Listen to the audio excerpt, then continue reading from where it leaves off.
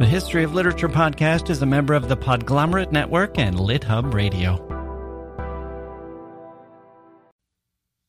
Hello. He was born in humble circumstances, the son of a man who took care of horses at a London inn, and he died in near obscurity. We know him today as one of a handful of the greatest poets who ever lived. John Keats gave up his burgeoning career as a physician to pursue what he believed was a higher calling, a devotion to poetry, and somehow he managed in the span of a few short years to write some of the most enduring masterpieces in the English language, even as his death from tuberculosis at the age of 25 eliminated the chance that he would ever share in the wealth or fame or glory that his success might have brought him. We can blame his early death for that, but we may need to credit his early death as well. He was a man who believed he would die young, and perhaps that awareness is what fueled his energy and brought into alignment the intertwining themes, love and death, beauty and death, poetry and death, life and death, that gave his sensuous verses a depth of feeling and understanding that elevated him from the land of mere poetic mortals to the heavenly firmament, where he shines along with Shakespeare and Milton, Homer and Dante, Sappho and Virgil. This is part 2 of our look at John Keats. Last time I finished breathless and with my heart pounding. I knew we still had a lot to cover. I didn't know if I was up to the task. But here we go. I'm back, baby. And we're going to dive into Jorge Luis Borges on first reading Chapman's Homer, Keats' poem that is, as well as his poem on reading King Lear and his general passion for Shakespeare, including his famous letter on negative capability. We'll take a harder look at Shelley and Byron and their attitudes toward Keats, the savage reviews Keats received in his lifetime, his trip to Rome, his 2 great loves, his death, and we will build all of this toward what might be his greatest poem, Ode to a Nightingale. John Keats, Part 2, today on the History of Literature.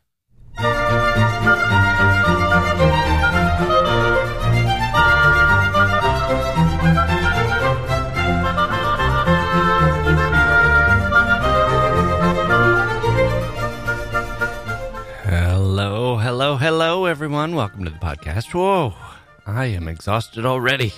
We are on part 2 of our look at John Keats, and I feel like we could do 10 of these. The guy barely lived any amount of time. He was like the Beatles. You know those are my heroes. I knew them long before I knew about Keats. They might be some of the few, the Beatles, who can compete with Keats in terms of age, in terms of realized genius at a young age. Certainly Mozart is up there, Alexander the Great. Shakespeare, as we saw last time, couldn't really compare. Rimbaud, I suppose, although he's not as great. Jimi Hendrix, Kurt Cobain, did they reach the creative heights, the output, the sustained excellence? Let's check in on the Beatles. How did they do before the age of 26? Remember, Keats died at 25. John Lennon turned 26 in October of 1966. That takes you through all the albums before Sgt. Pepper. Hard Day's Night, Rubber Soul, Revolver. He's written In My Life and Girl and Hard Day's Night and Help and Norwegian Wood and Nowhere Man and Tomorrow Never Knows and Please Please Me and You've Got to Hide Your Love Away and I Feel Fine and Ticket to Ride and dozens of others. I think he qualifies. That's Keatsian. Paul was even younger. With him, you get all the way through Sgt. Pepper and Magical Mystery Tour before he turns 26. So you get Yesterday and Penny Lane and Can't Buy Me Love and Hello, Goodbye and All My Loving and the 2 and that he and John wrote Nose to Nose. I Want to Hold Your Hand and She Loves You. Eleanor Rigby and Michelle and Here, There, and Everywhere. And I saw her standing there at Paperback Writer and Magical Mystery Tour and Drive My Car. In his half of a day in the life, and my favorite song, maybe, of all time, For No One. I think he qualifies too, but it's a very short list. People with prodigious creative output, sustained artistic excellence, outpourings of genius, still readable or listenable after a long period of time. For poetry, Keats is hard to beat. He had to know this, even as he wasn't recognized by the world. He had to know how young he was, how good he was, good and getting better. And he was ambitious, not so much because of his ego, or not just because of his ego, but because of his love for poetry, his love for it, and his belief in its importance. Had to know what he could do, what he was capable of, what he could aspire to write. But he was on a race against time. Everyone around him was dying, as we discussed last time, and he, a physician, was aware that he was dying too. He coughed up blood and said, "I recognize that color. It's my death warrant." So he went big. He admired and appreciated the works of fellow poets like Leigh Hunt, and he had the example of the early Romantics, especially Wordsworth and Coleridge, although these later Romantics were somewhat disillusioned by them at this point. They were old men, Wordsworth and Coleridge, in their 40s. Wordsworth, the young revolutionary, had applied for a posting with the government and was working as a tax collector, of all things. Coleridge was addicted to opium and had begun espousing conservative political views.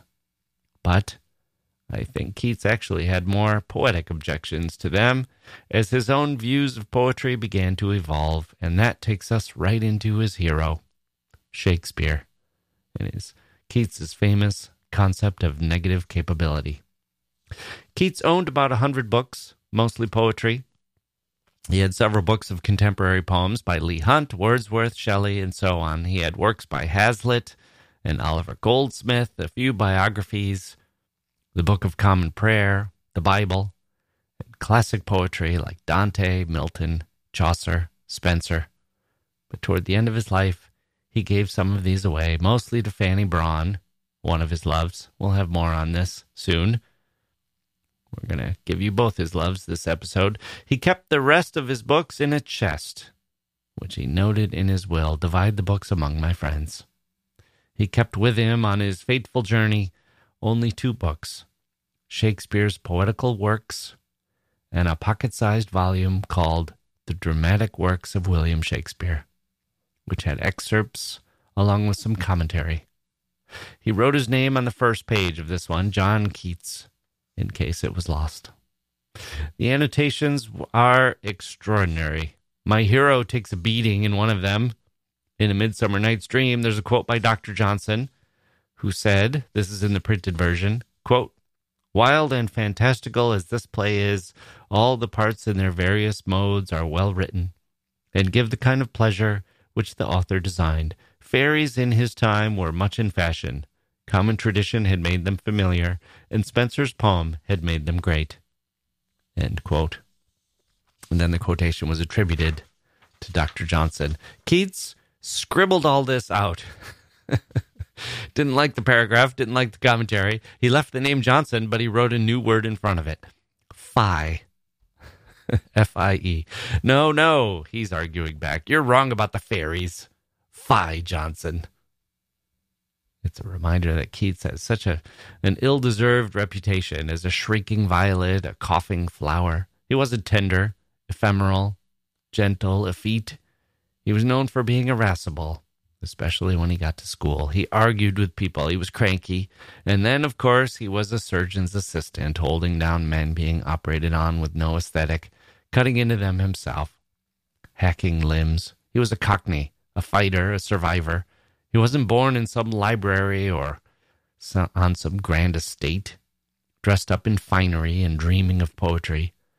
It was more of a battle for him, life, a battle. Back to Shakespeare. Also in the annotations, on the same page that he scribbled out Johnson's commentary, Keats copied out verses that he liked. That's what's so great about seeing him read Shakespeare. For most of the annotations, you can see Keats's appreciative, poetic mind at work. He underlines phrases he likes. Sometimes the underlining runs the whole way across the page, line by line by line, but they're not solid lines. It's as if he's saying, oh yes, this is a good 3 or 4 words, and so is this, and so is this, and so is this, as the miraculous Shakespearean imagery and diction pile up on one another. Even some of the prose passages get underlining, reminding us that here, too, Shakespeare filled his workmanlike characters with vivid and inspired words. the stuff of poetry. As they smelt music, so I charmed their ears. Underline, underline, by Keats. So his mind cankers. Underline. Hoodwink this mischance. Underline. It's not just the to be or not to be that you see underlined. It's the language used in every situation, the language grabbed from the air by Shakespeare, like Prometheus grabbing fire from the sun. It's a beautiful thing reading The Tempest with John Keats and his pen alongside you. Every time you see an underlining, you think, there's a phrase that surprised Keats, or impressed him, or rang true. All those little phrases adding up like data entered into a computer, making him more intelligent, more capable, more aware of what a poet can do, giving him the keys to words whose power he himself could unlock. It's like watching a master teach a novice, when we know the novice will soon rise to great heights. And we have Keats's words about Shakespeare too, most famously in his letters, where he uses Shakespeare to set out a kind of poetic credo and gives us the phrase, negative capability. What is negative capability? For Keats, it's the way the artist gets at truth. It's truth without logic or science. It's truth arrived at through unconventional means. A great thinker, says Keats, like Shakespeare, especially Shakespeare, is, quote, capable of being in uncertainties, mysteries, doubts, without any irritable reaching after fact and reason, end quote. Capable of being, of living within those doubts. Isn't that like life itself? That's what he's getting at, I think. And that's where beauty comes in, and truth, too. We're back with the Grecian urn, which we looked at in the last episode on Keats. What does the last line mean? That's what everyone argues about. It means X. No, it means Y. Keats is saying it means both. It means neither. Maybe it doesn't mean anything at all. Maybe the trembling difference between meanings is what gives it poetic power. We can't ask the poet to decide for us. Poets aren't teaching us like a schoolmaster setting down lessons. They're creating art. Wild, beautiful art. And that means the beauty might arrive in an ambiguity, in a surprising shock, in a burst of inspiration. That's more important than a quest for objective fact.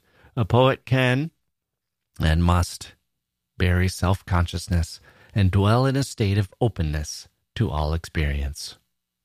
Here's the full passage. His letters really are extraordinary, Keats's, a great treasure trove of deep thinking about life and poetry. Highly recommended. Keats says, quote, several things dovetailed in my mind, and at once it struck me what quality went to form a man of achievement, especially in literature, in which Shakespeare possessed so enormously.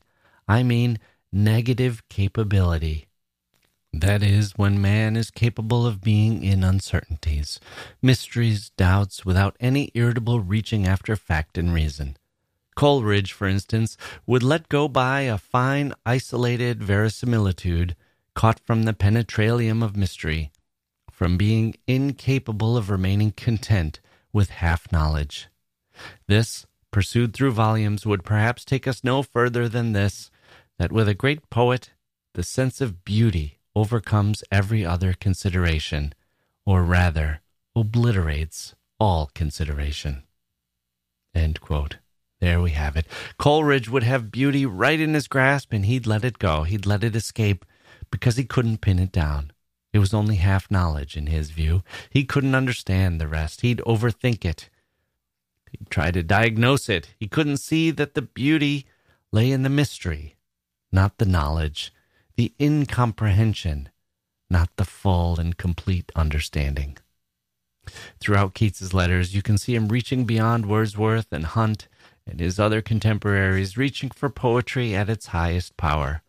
Why should we be owls, he says, when we can be eagles?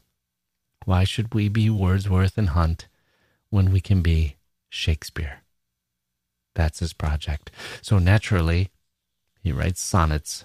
He copies Shakespeare's forms, sometimes successfully, sometimes not so much. Themes and imagery are also in a kind of conversation with Shakespeare. He mirrors Shakespeare's poems. He advances some ideas. He's clearly inspired by him. Shakespeare was a great muse. We can see this in a poem like Bright Star. Here's Keats in love with Fanny Brawne, and Keats in love is like the most intense boyfriend you've ever had or heard of. He writes Fanny Brawne letters that say things like, "I have two luxuries to brood over in my walks, your loveliness and the hour of my death.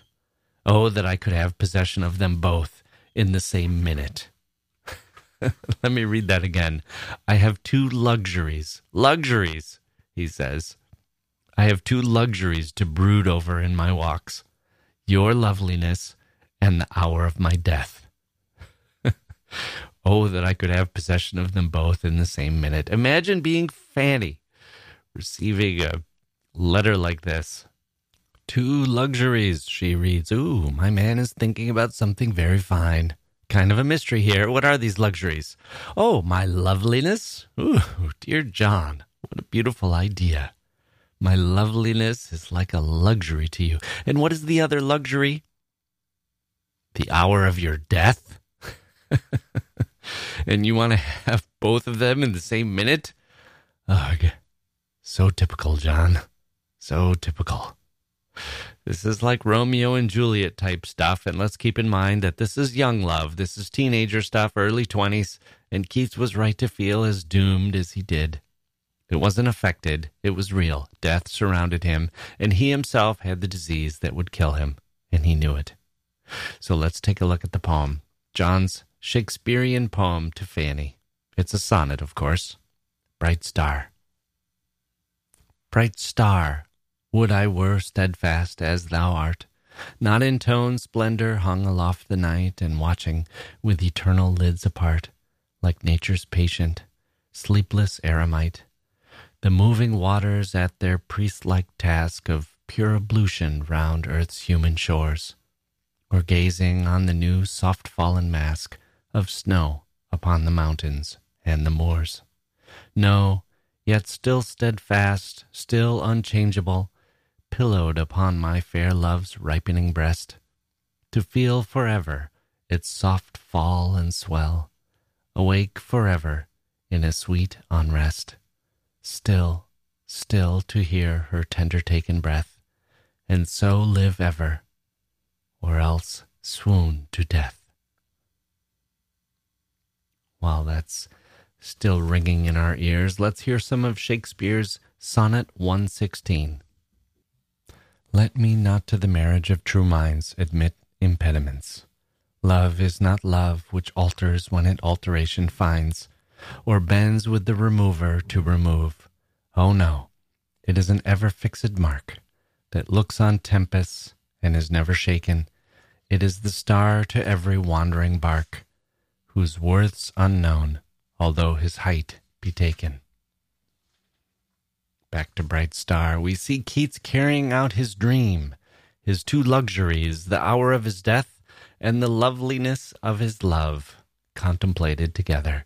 There is a sexy reading of this poem, pillowed upon my fair love's ripening breast, to feel forever its soft fall and swell, still, still to hear her tender taken breath. This is sex, isn't it? Isn't this a lover commingling with his love? This is how he wants to live, ever or forever, or else swoon to death.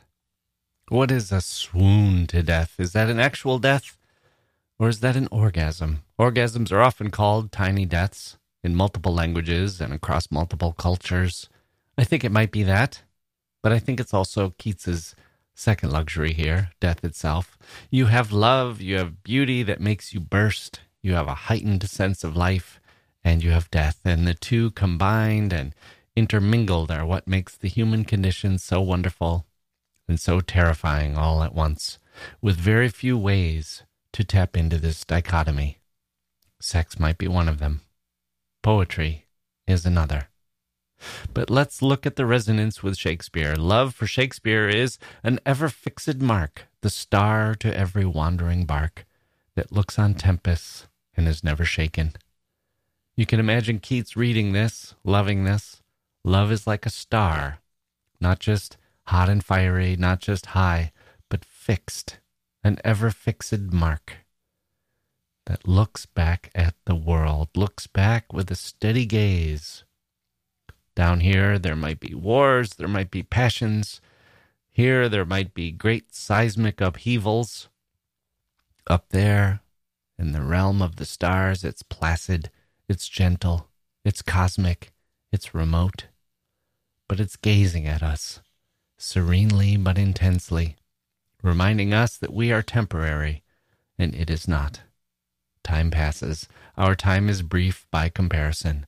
Bright star, Keats says, watching with eternal lids apart. It never blinks, this great eye. It watches the earth constantly. And what does it see? The beautiful, beautiful lines of Keats. The moving waters at their priest-like task of pure ablution round earth's human shores. It is so good. My God. I'm just staggered by Keats sometimes. The moving waters at their priest-like task of pure ablution round earth's human shores. We humans stain things. We sin. We ruin. We wreck. And there's the ocean ebbing and flowing, cleansing the beach, cleansing our impact, cleansing us like a priest, cleansing us of sin. Watched by the star that never closes its eyes, just watching Earth, watching the silly and insignificant fights and struggles we have, waiting for the passage of time to wash it all away. Wow. Keats wrote many sonnets, and some are worthy. One I like is called When I Have Fears That I May Cease to Be, which the title of which always kind of cracks me up because it sounds like someone who only occasionally has those fears, when it seemed that Keats had thoughts like that with him constantly. With every breath he had fears that he may cease to be. It was a luxury for him, not a fear. When I have fears that I may cease to be. Here we go. When I have fears that I may cease to be, before my pen has gleaned my teeming brain, before high-piled books in charactery hold like rich garners the full ripened grain, when I behold upon the night's starred face huge cloudy symbols of a high romance, and think that I may never live to trace their shadows with the magic hand of chance, and when I feel, fair creature of an hour, that I shall never look upon thee more, never have relish in the fairy power of unreflecting love, then on the shore of the wide world I stand alone, and think till love and fame to nothingness do sink. It's a good sonnet, an adequate sonnet. It has a poetic theme and carries it out. It does the job. But you can see why Keats turned away from the sonnet and turned toward the ode. He found in the ode a freedom to explore, a freedom to go after the beauty he was chasing. This sonnet, When I Have Fears That I May Cease to Be, reminds me of the 5-paragraph essays that students learn to write early on. Sure, it helps you figure out how to write. Sure, it's worth knowing how to do, but it's limiting too. Time to move beyond if you're going to move forward. Keats moved on from the sonnet form, but he never moved on from Shakespeare. Shakespeare was forever his bright star. Let's take a quick break. We're going to come back with some emails from listeners, some news about our Patreon account, good news for patrons, I hope, and then finish our John Keats story.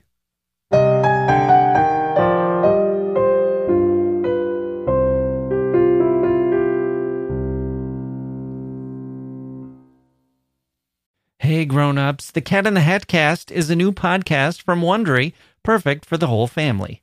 Join the Cat in the Hat and your favorite Dr. Seuss characters as they get whisked away on a new adventure every week. Fish dreams of creating his very own polite and quiet podcast.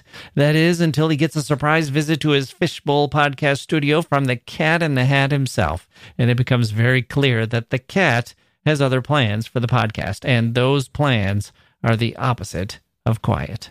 The cat may be disruptive, but it turns out he's also a great help to get Fish out of all kinds of predicaments. Bursting with music, silliness, and rhymes, The Cat in the Hat cast encourages us all to find fun that is funny in every episode. Sing along to new favorite songs, try your luck at Titanic tongue twisters, have some fun with wondrous wordplay, and most importantly, bring your family along for all of the adventures in the Cat in the Hat cast. Follow the Cat in the Hat cast on the Wondery app or wherever you get your podcasts. You can listen to the Cat in the Hat cast ad-free right now by joining Wondery Plus in the Wondery app or Wondery Kids Plus in Apple Podcasts.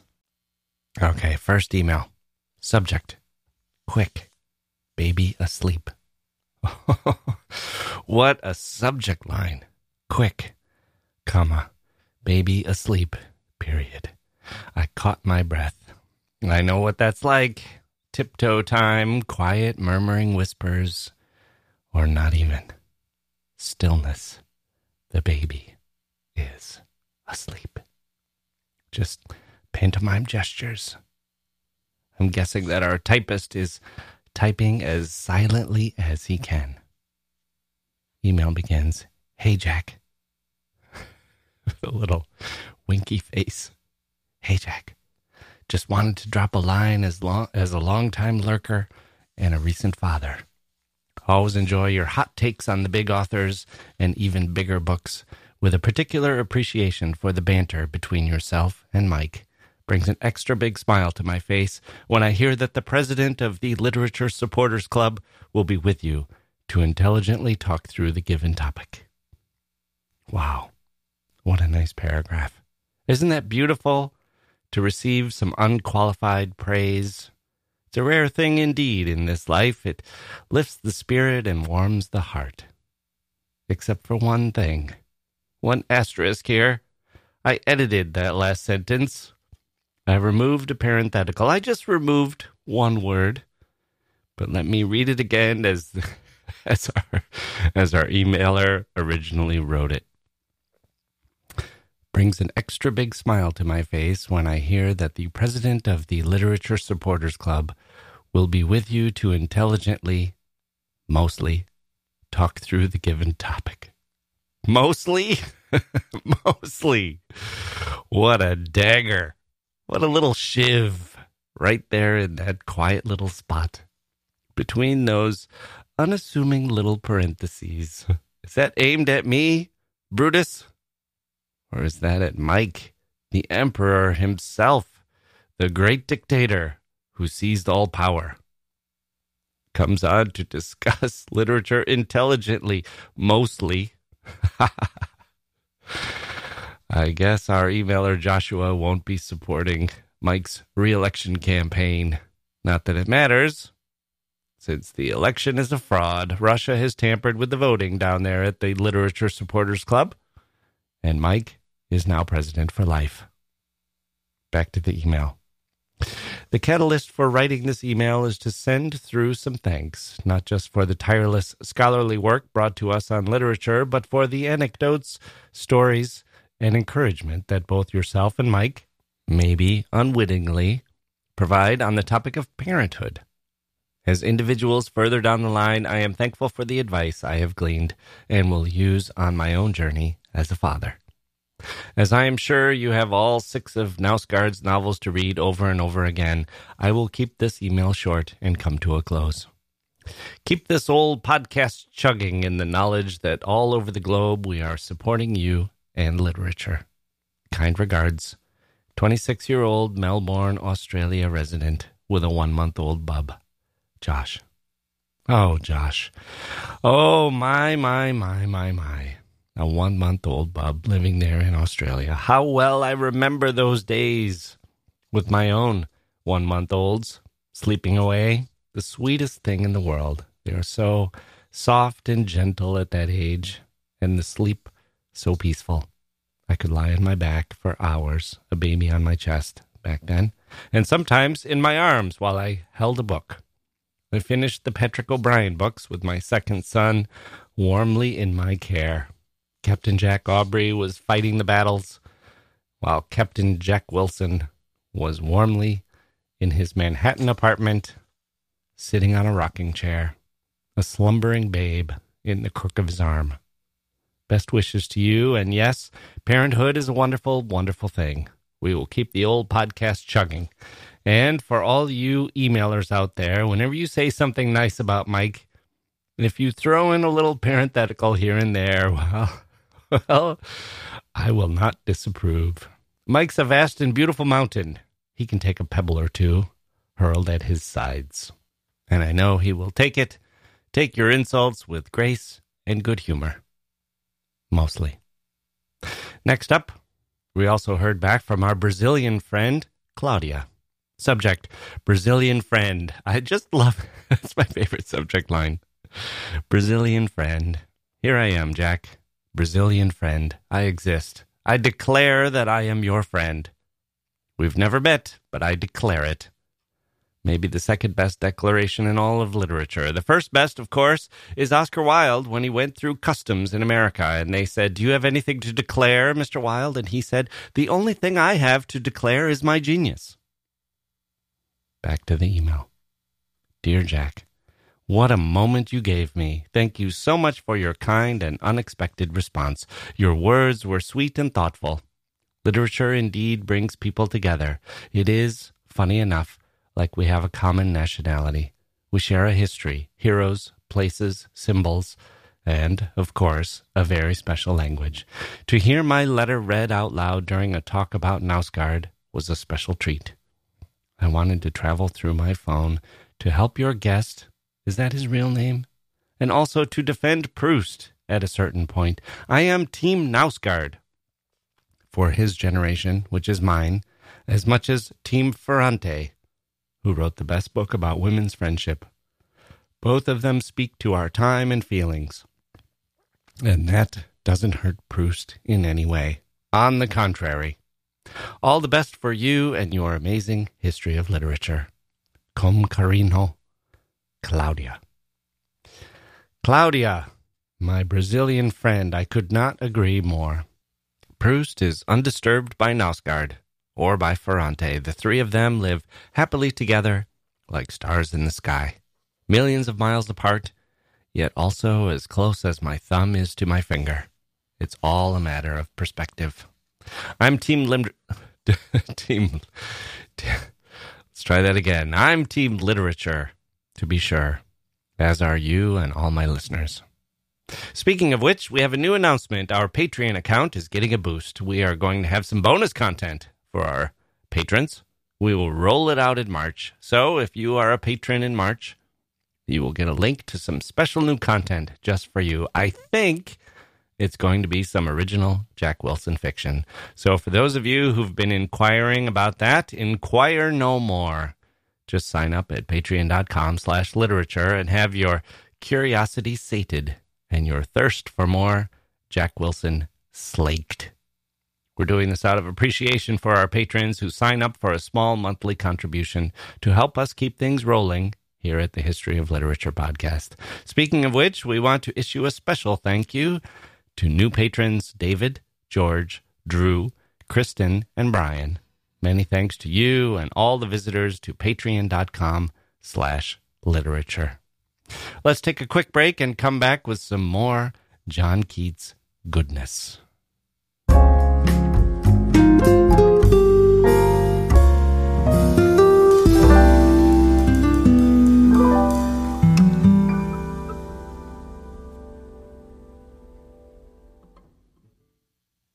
One of the great pleasures of Keats comes from reading him.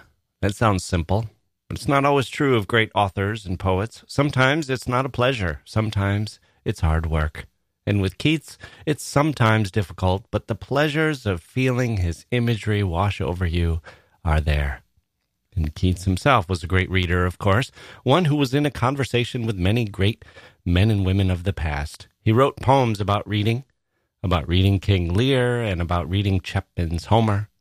Chapman was an Elizabethan who translated Homer. But let's jump ahead a century and a half to another great reader, Borges, the librarian and book lover, who himself was a truly great author, a genius, a blind man who loved literature as very few people ever have. But first, let's set the table by hearing Keats's poem on first looking into Chapman's Homer. Much have I traveled in the realms of gold, and many goodly states and kingdoms seen. Round many western islands have I been, which bards in fealty to Apollo hold. Oft of one wide expanse had I been told, that deep-browed Homer ruled as his demesne. Yet did I never breathe its pure serene, till I heard Chapman speak out loud and bold. Then felt I like some watcher of the skies, when a new planet swims into his ken. Or like stout Cortez, when with eagle eyes he stared at the Pacific, and all his men looked at each other with a wild surmise, silent upon a peak in Darien. Beautiful. Literature is like the opening up of new worlds, the shock, the surprise, the astonishment, the breathtakingly new. A whole new vista, a whole new world. The translation of Homer by Chapman brought that to Keats. A new planet swam into this skywatcher's eyes. Here's Borges talking about the poem. He says, quote, "I am reminded now of a poem you all know by heart." This was in a lecture by Borges. "But you will never have noticed, perhaps, how strange it is. For perfect things in poetry do not seem strange. They seem inevitable. And so we hardly thank the writer for his pains. I am thinking of a sonnet written more than 100 years ago by a young man in London, in Hampstead, I think, a young man who died of lung disease, John Keats, and of his famous and perhaps hackneyed sonnet on first looking into Chapman's Homer. What is strange about that poem, and I thought of this only 3 or 4 days ago when I was pondering this lecture, is the fact that it is a poem written about the poetic experience itself. You know it by heart, yet I would like you to hear once more the surge and thunder of its final lines. Then felt I like some watcher of the skies when a new planet swims into his ken, or like stout Cortez when, with eagle eyes, he stared at the Pacific, and all his men looked at each other with a wild surmise, silent upon a peak in Darien. Here we have the poetic experience itself. We have George Chapman, the friend and rival of Shakespeare, being dead and suddenly coming to life when John Keats read his Iliad or his Odyssey. I think it was of George Chapman, but I cannot be sure, as I am not a Shakespearean scholar, that Shakespeare was thinking when he wrote, quote, "Was it the proud full sail of his great verse, bound for the prize of all too precious you?" End quote. There is a word that seems to me very important on first looking into Chapman's Homer. This first may, I think, prove most helpful to us. At the very moment I was going over those mighty lines of Keats, I was thinking that perhaps I was only being loyal to my memory. Perhaps the real thrill I got out of the verses by Keats lay in that distant moment of my childhood in Buenos Aires when I first heard my father reading them aloud, and when the fact that poetry, language, was not only a medium for communication, but could also be a passion and a joy, when this was revealed to me. I do not think I understood the words, but I felt that something was happening to me. It was happening not to my mere intelligence, but to my whole being, to my flesh and blood. Going back to the words on first looking into Chapman's Homer, I wonder if John Keats felt that thrill after he had gone through the many books of the Iliad and the Odyssey.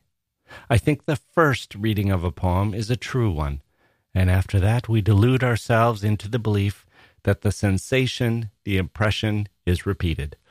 But, as I say, it may be pure loyalty, a mere trick of the memory, a mere confusion between our passion and the passion we once felt.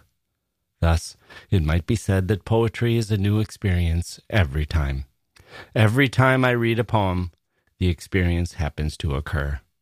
And that is poetry. End quote. Is Borges right? I'd like to think so. We read for the first time and we can never recreate that moment. It's the best reading imaginable, the freshest.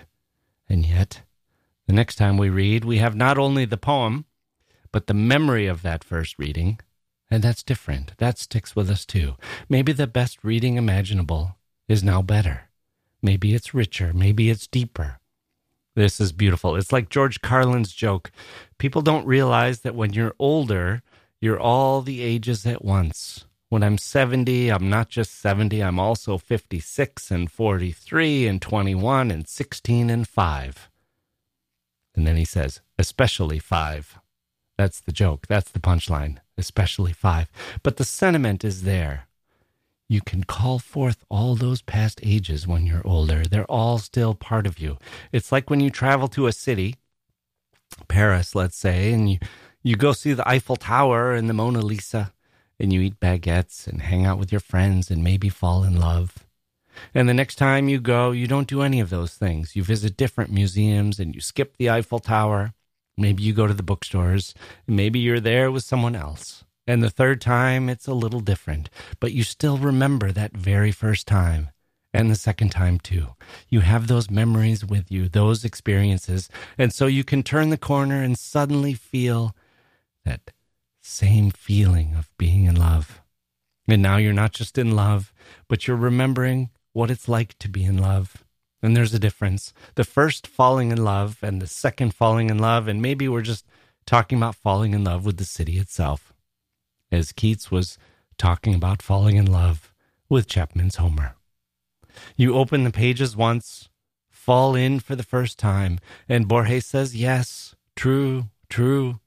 But then the second reading is just as good in a different way. And that experience is worth chasing as well.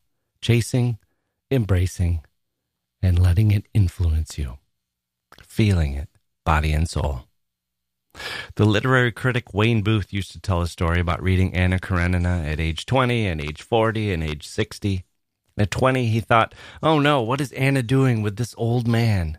Young, beautiful Anna, why is she tying herself to this old fuddy-duddy? What a waste. At 40, he looked at the relationship differently. He thought, how nice. He will teach her. At 60, he read it and thought, what the hell are these people doing?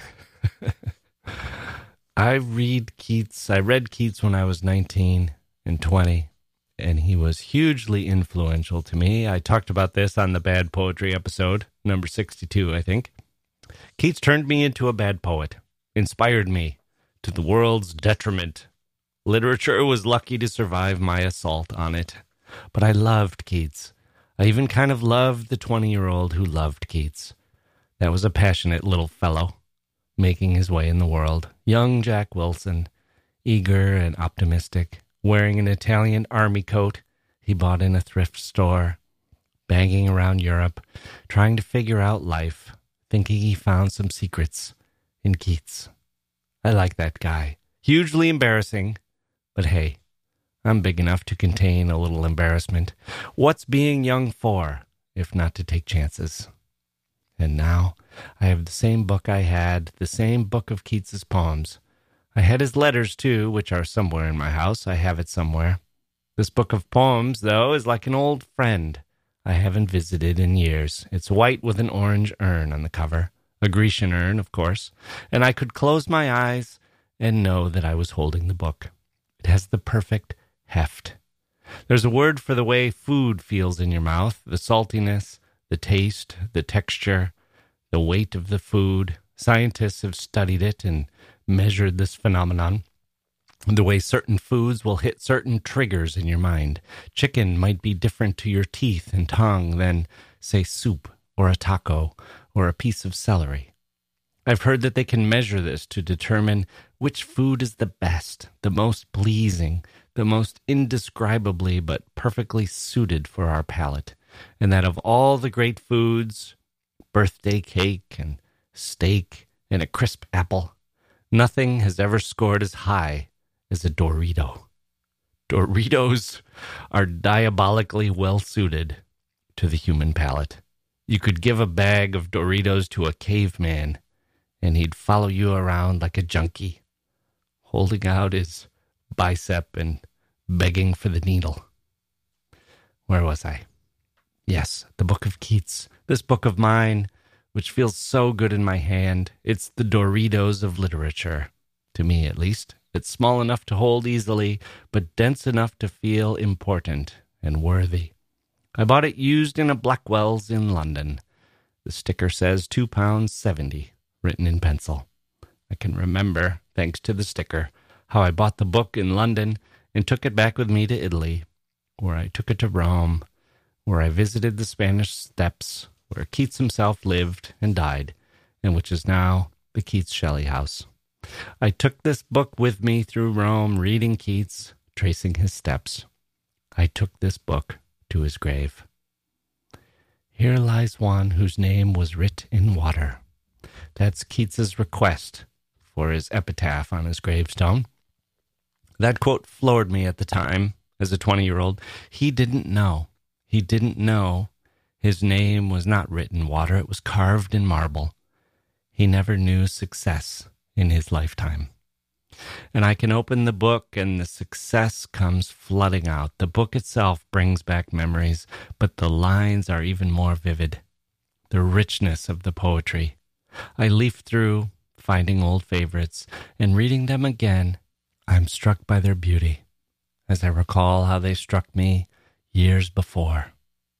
I'm overwhelmed. And then I read a line like the one in the Eve of St. Agnes.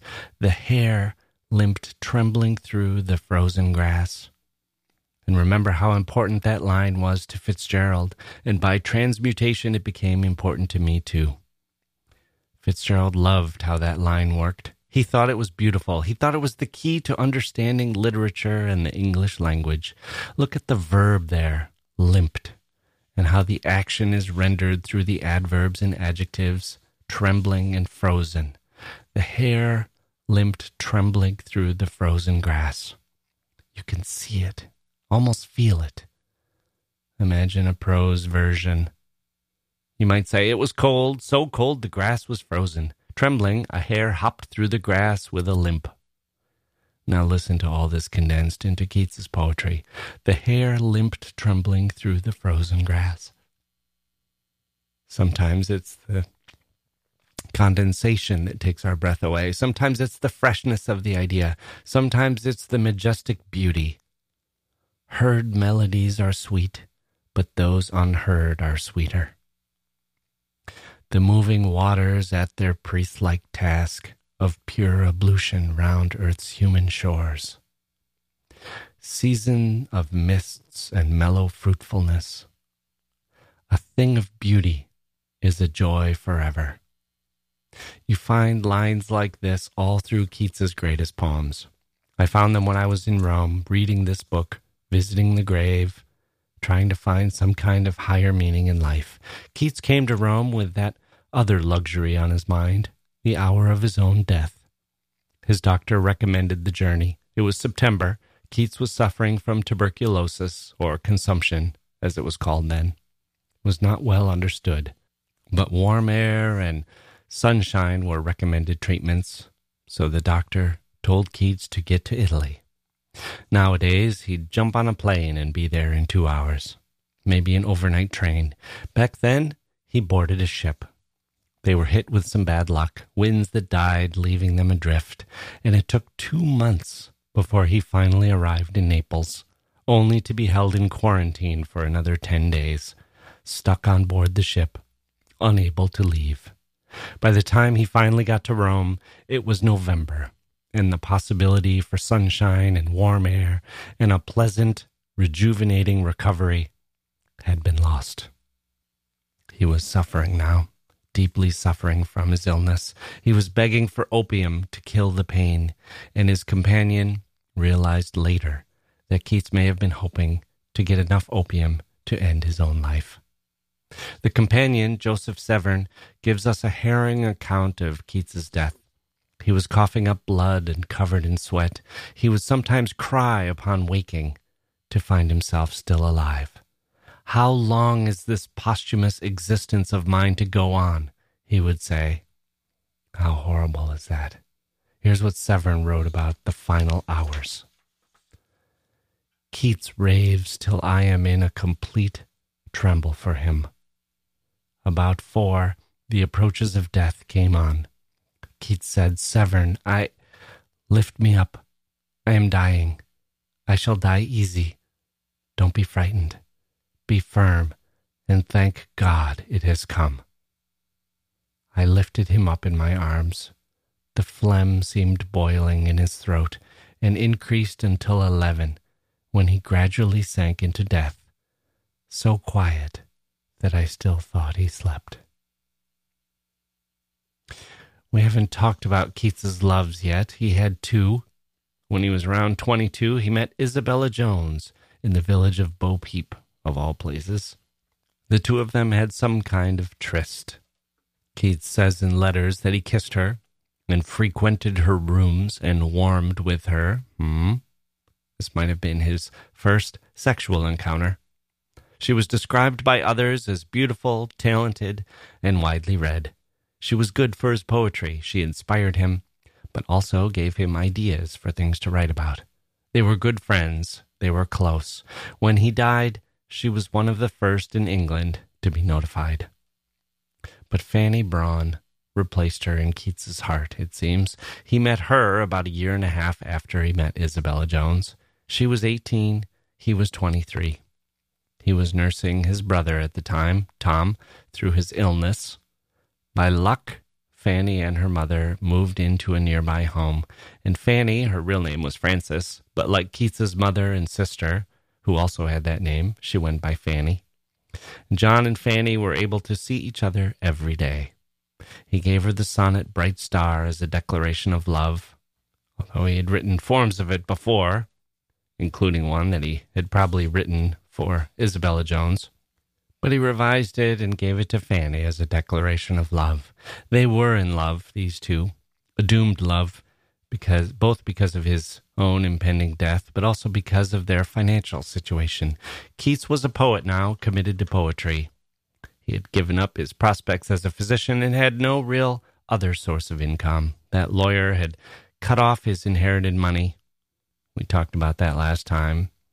And after giving up his profession and the other debts he had incurred, Keats couldn't marry Fanny, and he knew it. He gave that up for poetry. And yet, they had a kind of understanding, not a formal engagement, but a kind of commitment to one another. He wrote to her, quote, "My love has made me selfish. I cannot exist without you. I am forgetful of everything but seeing you again. My life seems to stop there. I see no further. You have absorbed me.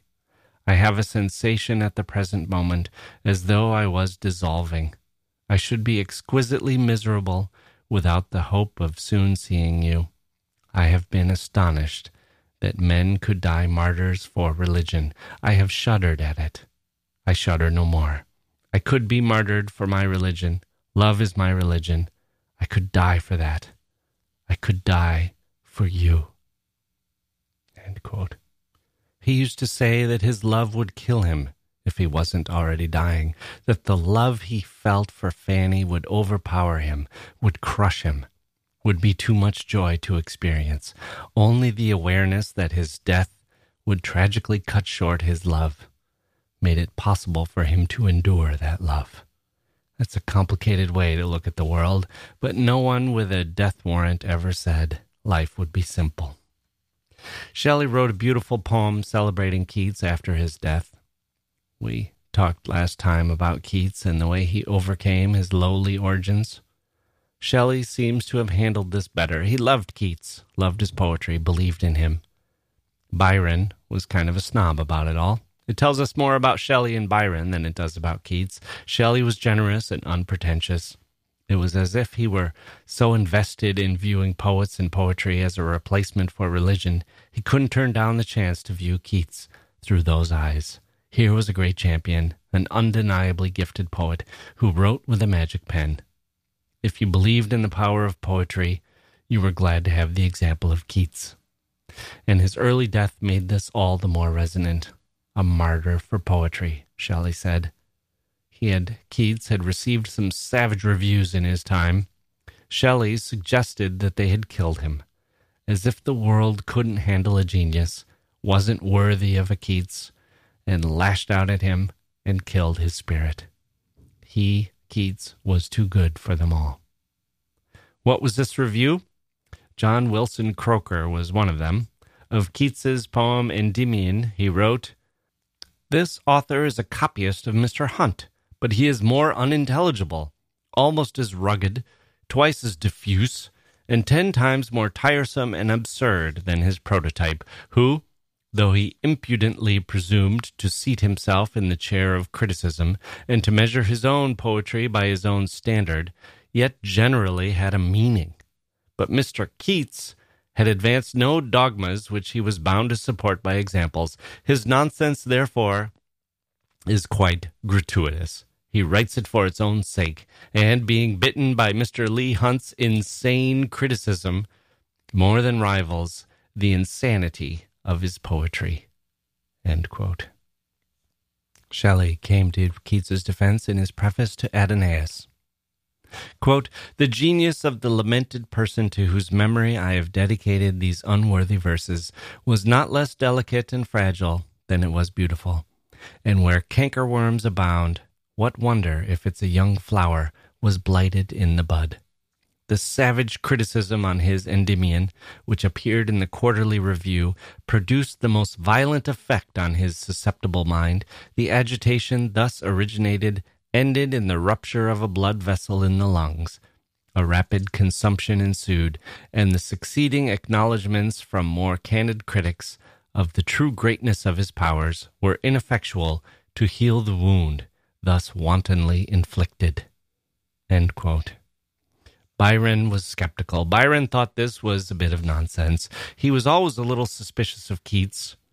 I don't want to armchair psychologize Byron, but hang on, I guess I sort of do. Remember how I said Keats grew up poor but wanted to jump over the middle class and wealthy and found poetry as his way of doing so? This was our breaking away theory. He was headed for the stars, for the heavenly firmament where Shakespeare lived. Truth, beauty, poetry, Shakespeare, better than all the wealth in the world or the celebrity. Byron was kind of on an opposite path. Byron was born wealthy, born into privilege. He wasn't trying to climb over anyone. He was trying to shed the trappings of wealth. He was on a quest for real experience, great swims, great affairs, real-life human contact. He wrote poetry as a kind of diary of celebrity, showing off, getting rich, smiting his enemies, bragging, making people laugh. Keats was Ingmar Bergman, digging into his own despair to make permanent and enduring art. Byron was more of an Alfred Hitchcock, or maybe even a Michael Bay, saying, let's make movies, let's get rich, let's make people laugh, let's live like stars here on earth. Keats saw this difference. "You speak of Lord Byron and me," he wrote to his brother George. "There is this great difference between us. He describes what he sees. I describe what I imagine. Mine is the hardest task." Byron liked 18th century Augustan poets like Alexander Pope. They were clever, they were snappy, and Byron imported a lot of this wit and energy into his own poetry. Keats was critical of them, including an explicit rejection in his own poem, Sleep and Poetry. Byron scoffed at Keats. A cockney, he called him. Keats, in turn, believed that Byron had had every advantage, and his reception as a poet benefited from those advantages. Quote, "You see what it is to be 6 foot tall and a lord." End quote. That's what he said when Byron got a favorable review. Byron was dismissive of the idea, Shelley's proposition that a bad review had killed Keats, but he turned to it again and again. He felt bad, I think. He had a guilty conscience. He would say, I got bad reviews too, and I didn't burst a blood vessel about it. I drank 3 bottles of claret and wrote more poetry. Other bragging dismissals. But it was clear that he was affected, and he started praising Keats. Sometimes it was condescending, saying, hey, he was showing some promise, and other times it was more unqualified. But he memorialized his snobbery in Don Juan, where he talks about Keats's lack of education, that he had no Greek, and dismisses the idea that Keats was a martyr to poetry or a victim of a bad review. Here's the stanza. John Keats, who was killed off by one critique, just as he really promised something great, if not intelligible. Without Greek contrived to talk about the gods of late, much as they might have been supposed to speak. Poor fellow, his was an untoward fate. 'Tis strange the mind, that very fiery particle, should let itself be snuffed out by an article. But let's not end there. Let's instead turn to one of Keats's greatest works, his Ode to a Nightingale. Remember, we gave the poet Matthew Zapruder, a guest on our show, the choice of one poem to put in a time capsule, or something like that. I thought I would stymie him. I thought he would say, can I take 5? That's the usual answer. Can I take Shakespeare's collected works? But he said, that's easy. Keats's Ode to a Nightingale. Why did he say that? I think it's because, well, first of all, it's a gorgeous poem, full of lush language and surprises. Keats's odes are as good as it gets. But also, it's a poem about poetry. Remember these later romantics, Keats, Byron, and Shelley? They had their issues with the early generation of romantics, especially Wordsworth and Coleridge. Coleridge had turned to opium to find poetic inspiration, the dreaminess he sought. Both men were infused with the revolutionary spirit of the age, the American Revolution, the French Revolution. A new day was dawning, a day of the people, an awakened sense of enlightenment and democratic principles. But by the time the younger generation came along, Wordsworth was working as a tax collector. Coleridge was suspected of being insane. But their belief in poetry carried through, even if their poetry and personal lives had come to disappoint. Keats and his crew were looking for change. They felt the spirit of revolution, even as they turned away from politics to find it in poetry. Shelley came to view poetry as a replacement for God, but we'll save this for the Shelley episode. Instead, we want to have that as a kind of backdrop for Keats's Nightingale. Both Coleridge's fever dream of Kubla Khan and Shelley's views of poetry as a new religion are instructive here. Keats himself, besotted with poetry and love too, and death, takes us on a journey with Nightingale. My heart aches, and a drowsy numbness pains my sense, as though of hemlock I had drunk, or emptied some dull opiate to the drains. 1 minute passed, and Leithwards had sunk. 'Tis not through envy of thy happy lot, but being too happy in thine happiness, that thou, light-winged dryad of the trees, in some melodious plot of beechen green and shadows numberless, singest of summer in full-throated ease. Oh, for a draught of vintage that hath been cooled a long age in the deep-delved earth, tasting of flora and the country green, dance and provençal song and sunburnt mirth. Oh, for a beaker full of the warm south, full of the true, the blushful Hippocrene, with beaded bubbles winking at the brim, and purple-stained mouth, that I might drink, and leave the world unseen, and with thee fade away into the forest dim. Let's stop here for a moment. Where are we, with our poet imagining, listening, being inspired? My heart aches, he says, drowsy numbness pains my sense. He's in a fever dream, like Coleridge, except it's not actual opium, but some kind of reverie brought about by this light-winged dryad to the trees, the nightingale. It makes him look for a beaker full of the warm south, with beaded bubbles winking at the brim. How beautiful is that? Beaded bubbles winking at the brim. Just gorgeous. You hear the song of the nightingale. You look for a way to recreate the numbness that it gives you. Maybe you need to find it in drink. Maybe you need to find it in an opiate. Or maybe you can keep listening and enjoy the reverie for what it is, the one brought about by the bird. The poem continues. Fade far away, dissolve, and quite forget what thou among the leaves hast never known. The weariness, the fever, and the fret here, where men sit and hear each other groan, where palsy shakes a few sad last gray hairs, where youth grows pale and spectre thin and dies, where but to think is to be full of sorrow and leaden-eyed despairs, where beauty cannot keep her lustrous eyes, or new love pine at them beyond tomorrow. What's happening now? He's saying, Nightingale, you and your song, you're timeless. You're like the star in the skies. I'm full of turmoil. I'm headed for death. Men here on earth sit and hear each other groan. They're weary, feverish, full of fret. Palsy will shake a few sad last gray hairs. We have leaden-eyed despairs here on earth. Youth grows pale and spectre thin, ghostly thin, and dies. Beautiful lines summarizing lost youth and the way we're all cut down. We fight and rage and mess things up, and then we die. That's life. And yet the nightingale sings. Beautiful singing, timeless singing. We hear the song just as the ancient Greeks would have. It hasn't changed. It's like a river or a mountain or the sun. It's there for us just as it was for them. The poem continues. Away, away, for I will fly to thee, not charioted by Bacchus and his pards, but on the viewless wings of poesy. Though the dull brain perplexes and retards, already with thee, tender is the night, and haply the queen moon is on her throne, clustered around by all her starry fays. But here there is no light, save what from heaven is with the breezes blown through verdurous glooms and winding mossy ways. I don't get drunk, says Keats. I don't need to get drunk. That's Bacchus, the god of wine.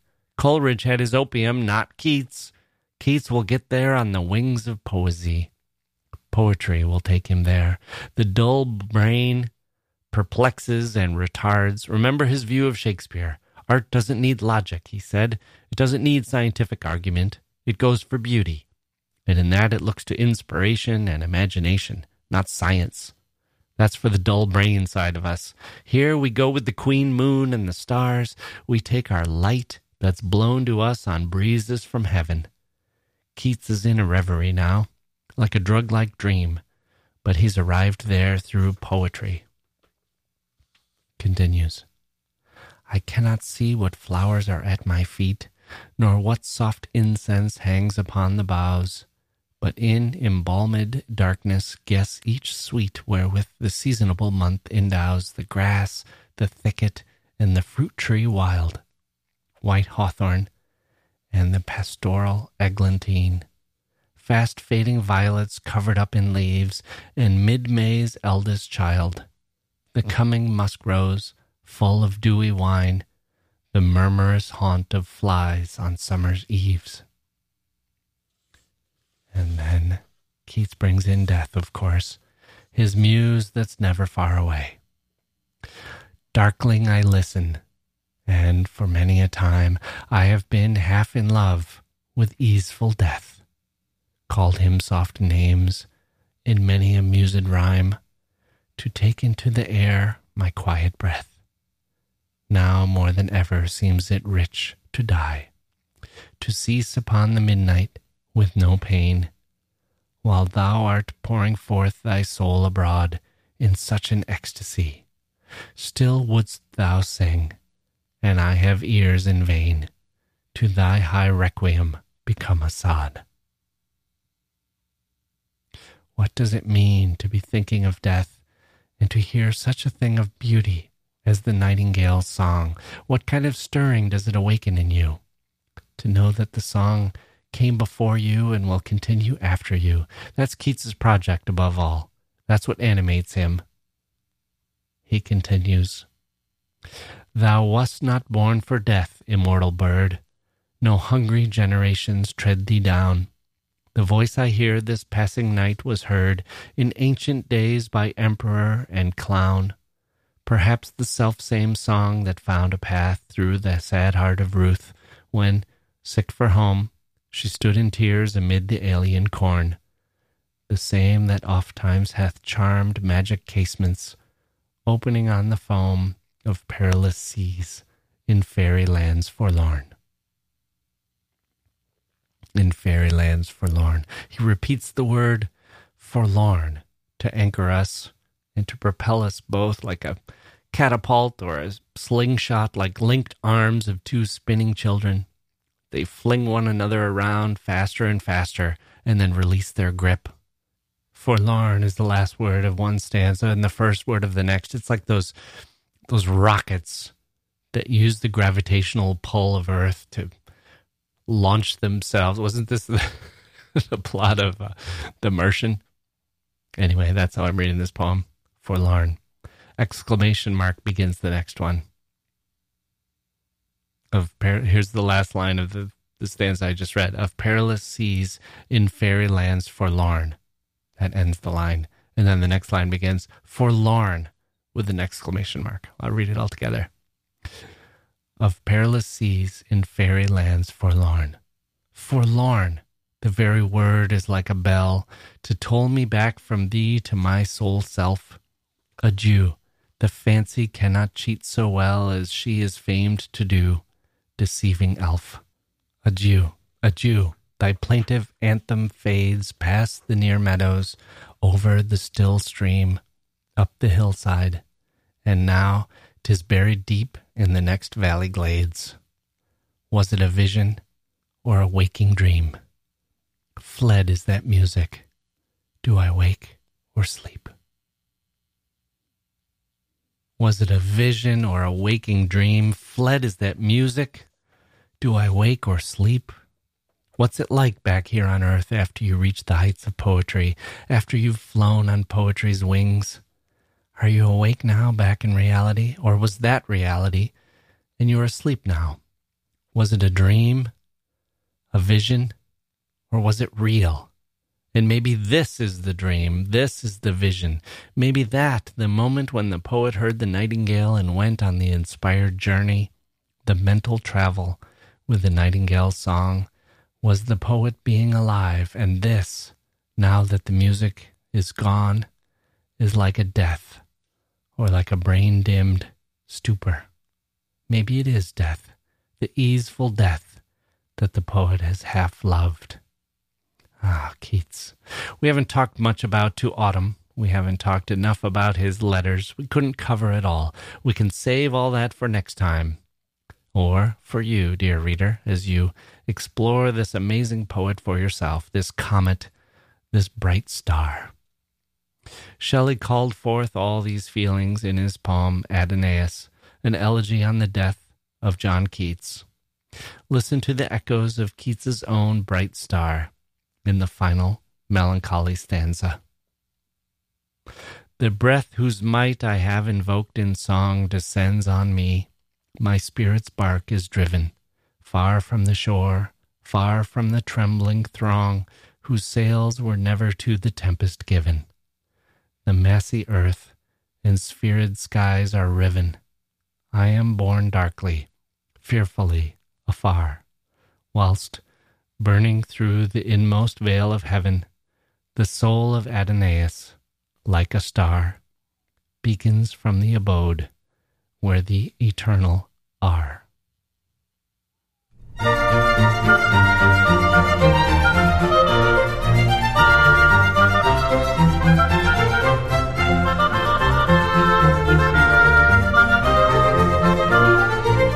That's going to do it for this episode of the History of Literature, John Keats, Part 2. We did it, people. I hope you go dive into some Keats. What a great, great poet. My thanks to him and Shelley and all the other poets who make it possible to spend one's days thinking about these powerful and inspirational things. Speaking of powerful and inspirational, I'm empowered and inspired by you, dear listeners, and all the support that you give the podcast. You are my bright stars, staring at me with lids that do not close, and ears too, I suppose, and fingers that go. Type your way over to patreon.com/literature, where soon you will join the ranks of special bonus content recipients. For the rest of you, we'll be back next week with some history of literature goodness. Free stuff. Until then, please be healthy, please be kind, please be good, please be well. I'm Jack Wilson. Thank you for listening, and we'll see you next time.